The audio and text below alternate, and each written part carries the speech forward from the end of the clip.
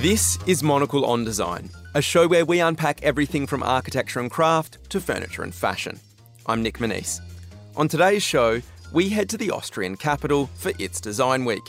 We also review the recent run of fashion weeks in London, Milan and Paris with Monocle's fashion editor, Natalie Theodosi, and Monocle's head of radio, Tom Edwards. Plus, a visit to Stoke-on-Trent for the British Ceramics Biennale. All that coming up on Monocle on Design.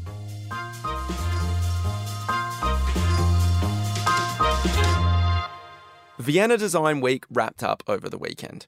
Its 17th edition focused on the city's second district, where it was temporarily headquartered in a socially conscious hotel, which is currently undergoing a major refurbishment. This allowed for a variety of exhibition spaces and plenty of interactive experiences. Monocle's Alexei Koryalov went along to the festival and sent us this report. I'm Gabriel Roland, the director of Vienna Design Week. Vienna Design Week always uses temporary interim use buildings.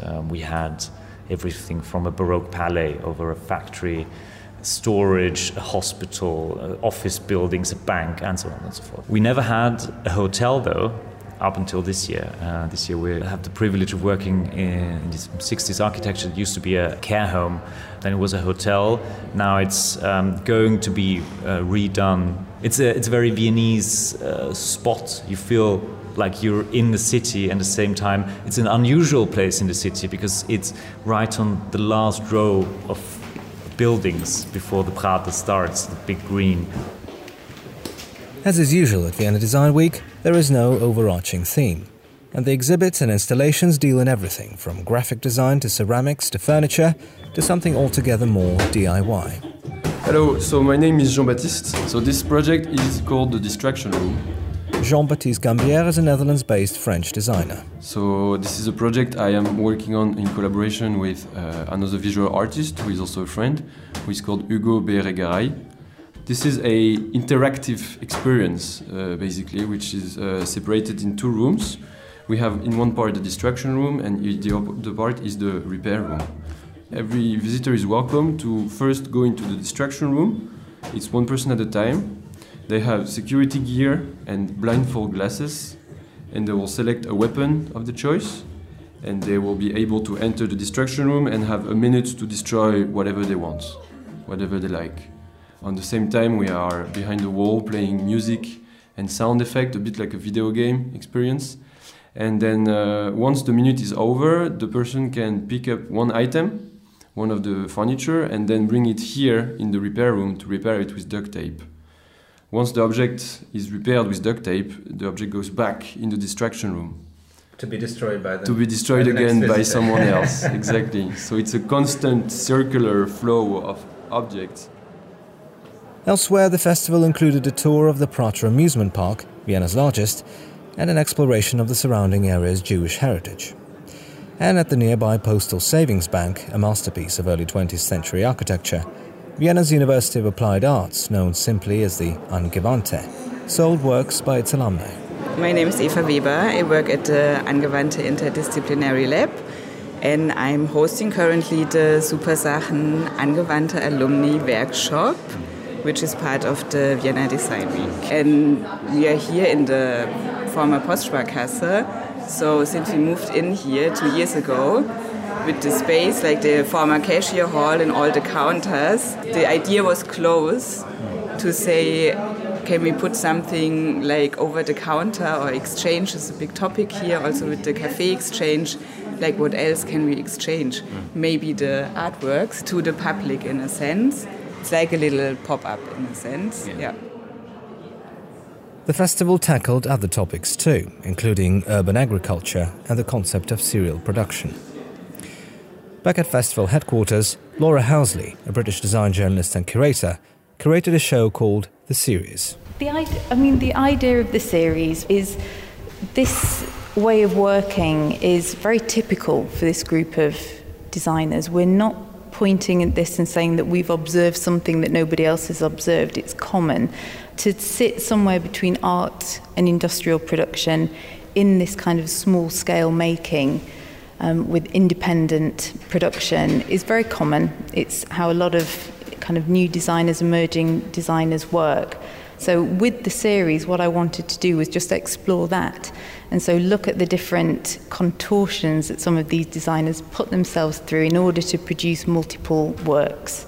And of course, to produce multiple works is to survive. There may be no one theme binding all these various shows together, but there is one binding idea, an idea that's behind every installment of Vienna Design Week. The last word to festival director Gabriel Roland. My predecessor, Lily Holland, she always used to say, sooner or later, Vienna Design Week is going to end up on your doorstep. You know, we're a nomadic festival, so each year we pick a district and we pick a different building in this district, and we look for ways on how to make this district approachable. I think this is a fascinating approach both for visitors because they see the place they visit in a very different way that we wouldn't maybe normally. But it's also an important thing for the people living here because it gives them agency over their surroundings. Yeah. For Monocle in Vienna, I'm Alexei Korolev. Searching for some bright new ideas to kickstart your summer? The Monocle Companion 50 Ideas for a Better World is our cheery new paperback, and it's on newsstands now. Brimming with thoughtful essays, our new book is the ideal summer companion to snuggle up with on your sun lounger. Under the covers, you'll find insights on entrepreneurship. You'll learn from thinkers, authors, and essayists. And it tackles everything from how to travel better to the difficulty of doing nothing at all and why words matter. From big topics to small intrigues, this is a book that offers inspiration, ideas, wit, and wisdom. The Monocle Companion 50 Ideas for a Better World is out now. Buy your copy today at monocle.com/shop or on all good newsstands.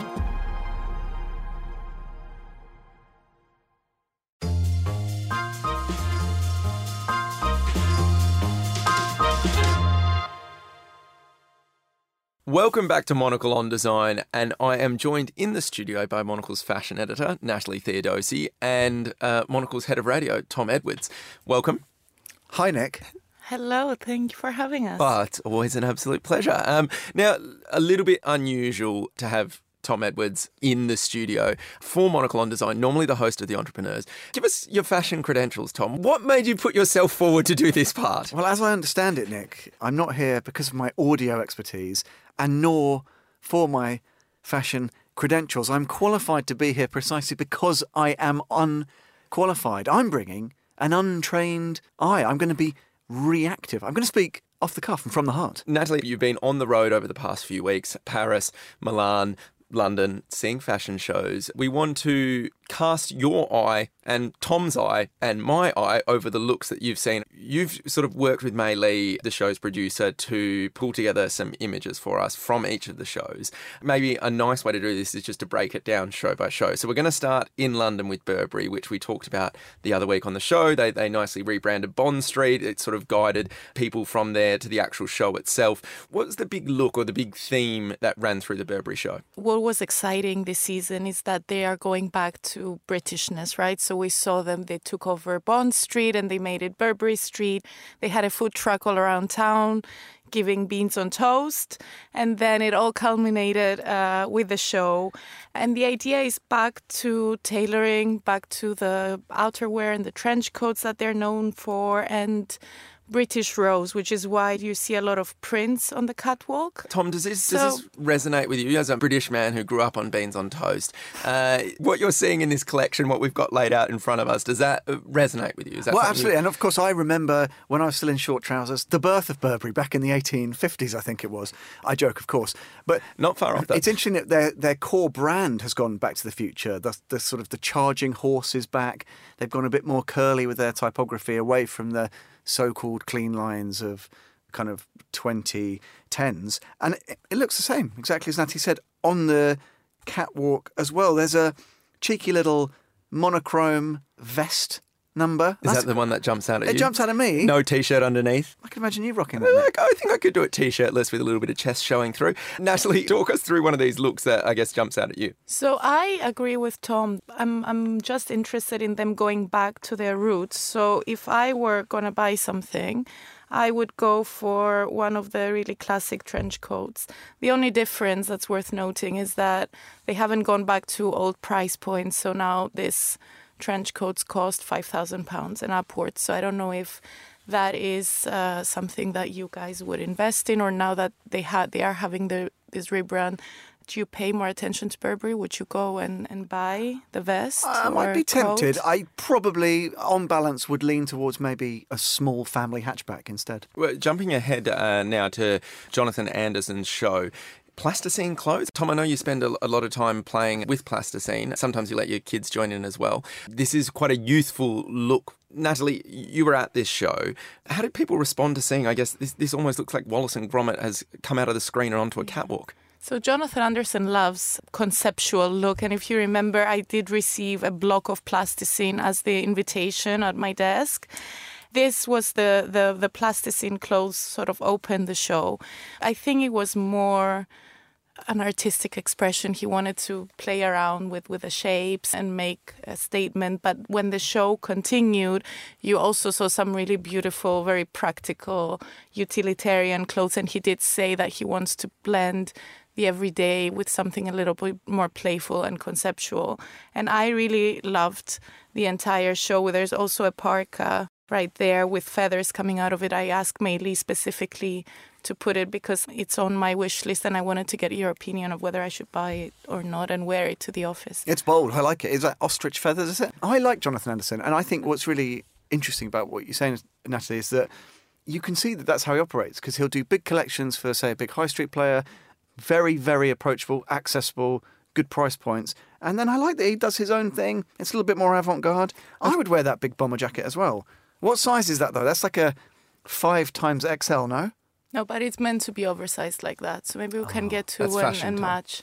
Okay, I think you get 2 or 3 people in there. Jumping ahead now to Milan. We're going to go through Milan quickfire. We've got 3 shows picked out here. First is Switzerland's Bali. I mean, Natalie, where did this show rank in terms of what you saw across the week? Bali, again, we were speaking of rebrands. They had a creative director from LA come in just for 1 year, and they tried to bring rappers onto the front row and make it all cool and 90s, a lot of skin being revealed. It did not work out, and they have a new designer and a full rebrand, and it's really back to classic clothing and their Swiss heritage. I mean, this is lovely. For me, this is something that I could see myself donning in the office, maybe. 100%. Look at that beautiful oversized suit. But then up at the top in the middle, look at that guy. Looks like a postman. I would rock most of these looks. I will say I am slightly disappointed that the only pattern is a dress. Maybe I could rock that. Maybe that could be a little crop top number for me. But yeah, what I'm liking, there's a lot of colour. You can make a special order. Exactly. You've got the connection for me, obviously? 100%. Okay, brilliant. There's punchy colours here, punchy forms. This is one of my favourites that we've seen so far. Speaking of punchy colours and forms, we're jumping ahead to Bottega Veneta. I mean, Natalie, take it away on this one. There's a lot going on here. This is always my personal highlight, and the collection is all about craft. They say they explore craft in motion, and this one was travel. Meili has picked out some of the more loud, interesting looks, but there's a lot of classic tailoring, solid colors, suits going on. And then, because the theme was all about being on the move and travel, a lot of raffia and fringes, and everything is made by hand. I mean, the first dress was the one that closed the show that you're seeing there, and it cost something like £30,000 because of how much work goes into it. Some really extensive fringe work or tasseling. Is it around the hem of that 3/4 length black and white gents greatcoat? The good thing about that, I guess, for the shorter statured man, polish your floors while you're walking around in it. 100%. I mean, we had a Maltese poodle growing up, and sometimes I just kind of push him along and did a similar job. Maybe he's got a couple of those up under there. Would you wear that, Tom? I love the colours. Bit of fringe. The tasseling is very extensive, isn't it? Jump ahead to Gucci now. They've had a big rebrand. I mean, I must say what's jumping out at me about these images is lots of different textures, a little bit of leather mixed in with there, some sequins, which I'm particularly drawn to, like a magpie. Natalie, what news was surrounding this in Milan? It was the biggest show of Milan, I think, because of the rebrand, because of how big the brand is. And they used to be a lot more maximalist, but now it is a bit more back to the 90s, you can see that the Gucci logo belt is back. It is a lot more sleek and a completely different. They've chosen a burgundy red color as their branding, and they dressed up billboards in the trams in Milan ahead of the show. So it's a different look for Gucci. It's a little bit more commercial. And I think a lot of people will be buying the double G belts again. So back to the 2000s, 2010s. It's slightly more understated elegance. There's these kind of mini dresses with the logo belts and some really sharp jackets. There's sort of burgundy hot pants with a kind of, what is that, and a light evening jacket in a sort of bile green colour, which, I don't know, it slightly offends my eyes, but I want to see more. I'm really impressed by how you're describing the clothes, spoken like a true fashion writer. And I agree with you. I'm also not a big fan of lime green, but I do love the accessories and the tailoring, and it looks really put together. And it was inspired by all the elegant Italian women that walk around in Brera in Milan. There's no better inspiration than real life sometimes. I mean, we're having a slight gear change here with the Dior show, which is what I want to go to next. This feels very feminine. I don't know if I personally could see myself wearing any of this. Maybe there's a lovely white jumpsuit. Natalie, a lot of these seem to be really fine tailoring, really beautiful, elegant cuts, very, very feminine. What was your favourite or your highlight from the show? I really love the collection because it is really feminine, but if you can see, all the models are wearing flat shoes and it's easy silhouette. So it's all about making sure women can walk around easily and feel free. But one thing that I would love to get your take on, like after the show, there was debate around the art that was shown in the screens all around the tent at Dior, and it was these big feminist statements about women's rights, and also one of the statements talked about capitalism and that capitalism doesn't take women where they need to be, which is quite ironic given that Dior is an LVMH, some of the biggest brands that thrive on capitalism. So, yeah, what do you think about politics coming onto the runway and this kind of statements shown alongside luxury collections? It's thought-provoking, maybe a little bit antagonistic, which I rather like. I don't know how constructively proto-feminist some of the messaging is. Fuchsia with yellow is not a marshmallow. I mean, maybe there's a hidden message. That seems to be pretty kind of gender agnostic to me. But I like it. I like the stripes. There's a bit of Barbie. It's fun, no? I mean, some of these sleeves look a bit impractical. Doesn't the sleeve need to end before the hand? Maybe, yeah. That's a good point. Good feedback. I would caution people to, for example, operate heavy machinery whilst wearing that garment. I mean, that's wise advice. I think the other one is, are there pockets in these? Because that, for me, always seems to be the biggest thing between me and my female friends. It's like I comfortably have somewhere to put my hands if it gets a little bit cold, or stash my phone. Maria Grazia Curie is quite big on making sure it's flat shoes, pockets, flowy, easy silhouettes. I do like that. End the tyranny of the heel. Yeah. I'll just throw that in there as well. I mean, I can't say I've been brave enough to try them. We're going to wrap up here with Balenciaga. What was the big news surrounding them during Fashion Week, Natalie? As you might have read or heard in the last year, Balenciaga had a huge controversy around some of its advertising campaigns that included younger children. And while I was in Milan speaking to some other fashion critics, they thought that Balenciaga is over and it is really hard for them to come back. They did a show that was quite interesting, brought journalists, some of the designers, family members and friends to walk the show. And he said that he just went back to his roots and did a show in a collection that wasn't about polished and luxury as we perceive it, but about garments that are a little bit rough around the edges and can be worn very easily on the street. Nick Moniz, if you look at our friend on the far right-hand side there, with the upside-down sunnies on, big pair of baggy loon pants, heavily textured jersey, what looks like a Tesco bag for life. That's something I could imagine Nick Moniz. I think I could see myself wearing most of them. I typically tend to cuff my trousers. There is something about that I always find appealing during fashion weeks where you see things that you maybe less so are more something that I could see myself actually wearing, and maybe that's the appeal here. I mean, there's also some punchy patterns happening on a quite skinny silhouetted dress. She doesn't look like she's having much fun though, does she, that lady? Is that the purpose, That's Natalie? a Balenciaga look. They always look really Can't mad they have a bit and more annoying. fun with it? It's like she's chewing a wasp. Maybe that's a nice point to almost leave on. I mean, Natalie, can I ask for some closing remarks? I know the Chanel show is taking place today. That's closing the Fashion Week. It's been almost a month of shows, starting in New York and now ending with Chanel. Usually takes place in the Grand Palais and finishes the whole month. But what they do really well, and I think this is why we love the brand, is that it's always familiar codes and things that kept being redesigned, and hence the success of the brand. So we're still going to have to wait and see what this season Virginie Viard puts on the runway, but I think it's going to be a great end to the week because we know what to expect, more or less. Closing remarks. Maybe, Tom, we'll start with you. What have you learnt from this little briefing we've done right now? I have learnt that it's best to trust the experts.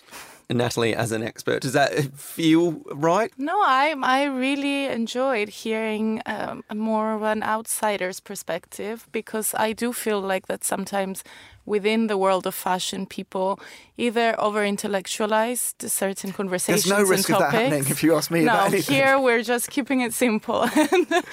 And also sort of make too much fuss about something that only exists within the fashion bubble. So it's always great to open the conversation. And you know a lot more than you think. Plus, I think me and Tom will buy a J.W. Anderson parka for next spring. That's my main takeaway from this. And split it, I like that. Well, Tom, you might be an outsider in fashion, but you're certainly welcome here on Monocle on Design anytime with Natalie and I, who regularly do these breakdowns. Natalie Theodosi, thank you for joining us as well. Thank you.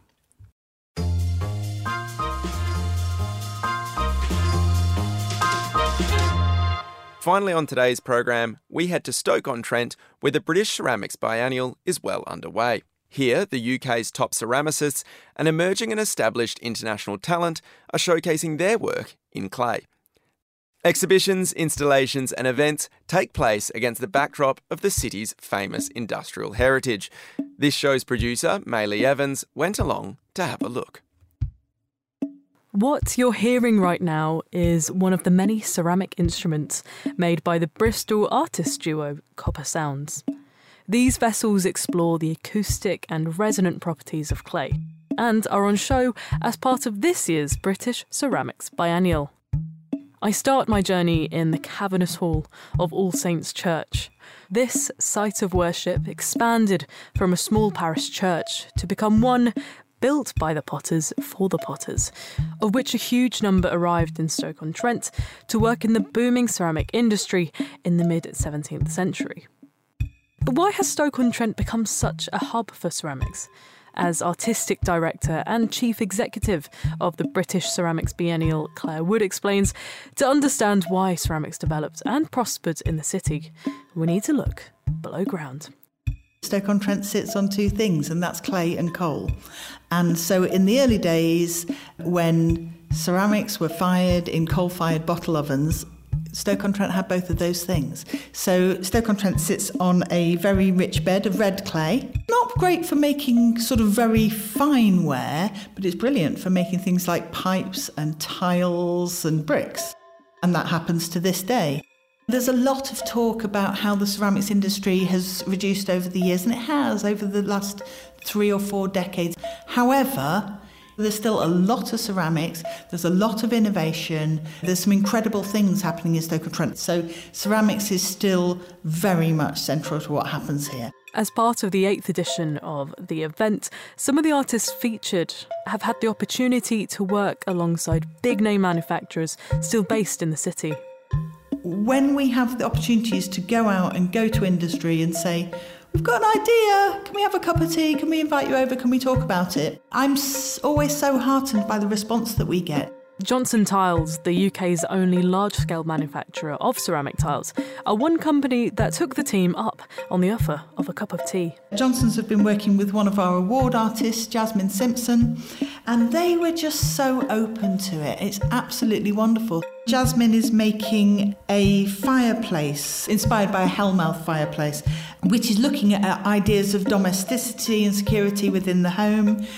Jasmine's an incredible ceramic painter, does this wonderful sort of freehand ceramics where I could watch her for hours painting. She makes 3D figures, but she also makes tiles. What an amazing thing to be able to celebrate that, work with one of the heritage companies. It's just massively good fun and ambitious and has got clay at the very heart of it. It's over to the Potteries Museum and Art Gallery next, where the artist Osman Yusufzada is making use of the natural building material cob. His installation, Embodiments of Memory, looks to the presence and meaning of clay and the earth at the end of one's life, as Osman explains. The central element is actually the grave liner. The grave liner becomes a seat. It's actually lifted to ground level, and there's a walkway cut into it, and it becomes a seat where the mound where the earth would normally kind of exist, it's actually moved over to a mound, and through those mounds there's these flags, or what they're called alums, these placeholders or these markers of territory. The work is really, how do we create spaces to memorialize? How do we create space to we keep going back to the same space to remember, whether we inter someone or other kind of symbolic universalisms. There's a textile which is quite sort of embryonic, which same textile I recently showed at the Whitechapel, and around it is basically these series of sort of black greys wrapped ceramics, and that's a continuous conversation that I keep kind of having. It's how someone actually identifies their own space through their kind of objects, basically, and actually creates intimacy and creates kind of like ways, locks and keys, so you can't really rifle through their belongings. And the space is really of how do you transcend into other spaces from one space, and you do that through your kind of this idea of imagination that you kind of have. But then there's physical elements, flesh, even if it's dead flesh, actually goes and is kind of interred into the earth, and how we're connected. Clay and brick and the earth. What is it about this that appeals to you? Or what is it about the stories that come with it? I like to create environments which are kind of transportative, but also a place to be able to tell a story or unravel a story through kind of like physical objects. And I'm very lucky to be able to do that. The ability to work with cob and learn how to work with cob. So I learned how to play with cob basically, and make cob for the first time during this. So it's actually learning new skills. The idea of just being close to clay is a very primordial kind of like a substance, a material which actually is kind of life-giving. We're surrounded by it, we're built into it, either, cement has replaced so much, but a lot of people were interred into it, a lot of people have actually lived in it, they've eaten from it, it just surrounds you completely.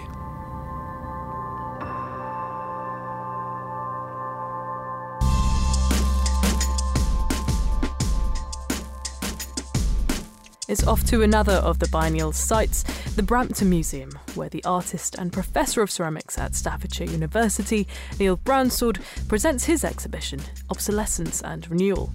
A Stoke-on-Trent local, as a teen, Neil apprenticed in the ceramic industry. I was trained at the Wedgwood factory at the age of 16, learning the craft of model and mould making, which is a tool to facilitate the copy.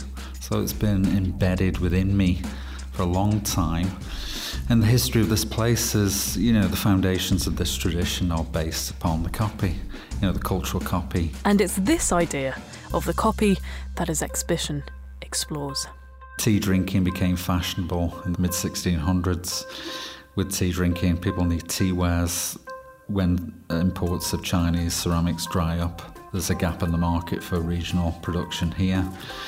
and they start to imitate and assimilate kind of East Asian styles and symbols and objects.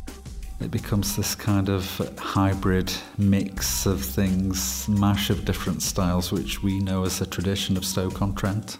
Factories thrived economically on this, trying to imitate porcelain, and their version was bone china, which ironically now is being made in China. As industry moves from Europe back to East Asia. What I found most fascinating is this idea of the error, the glitches that can occur in the process of copying.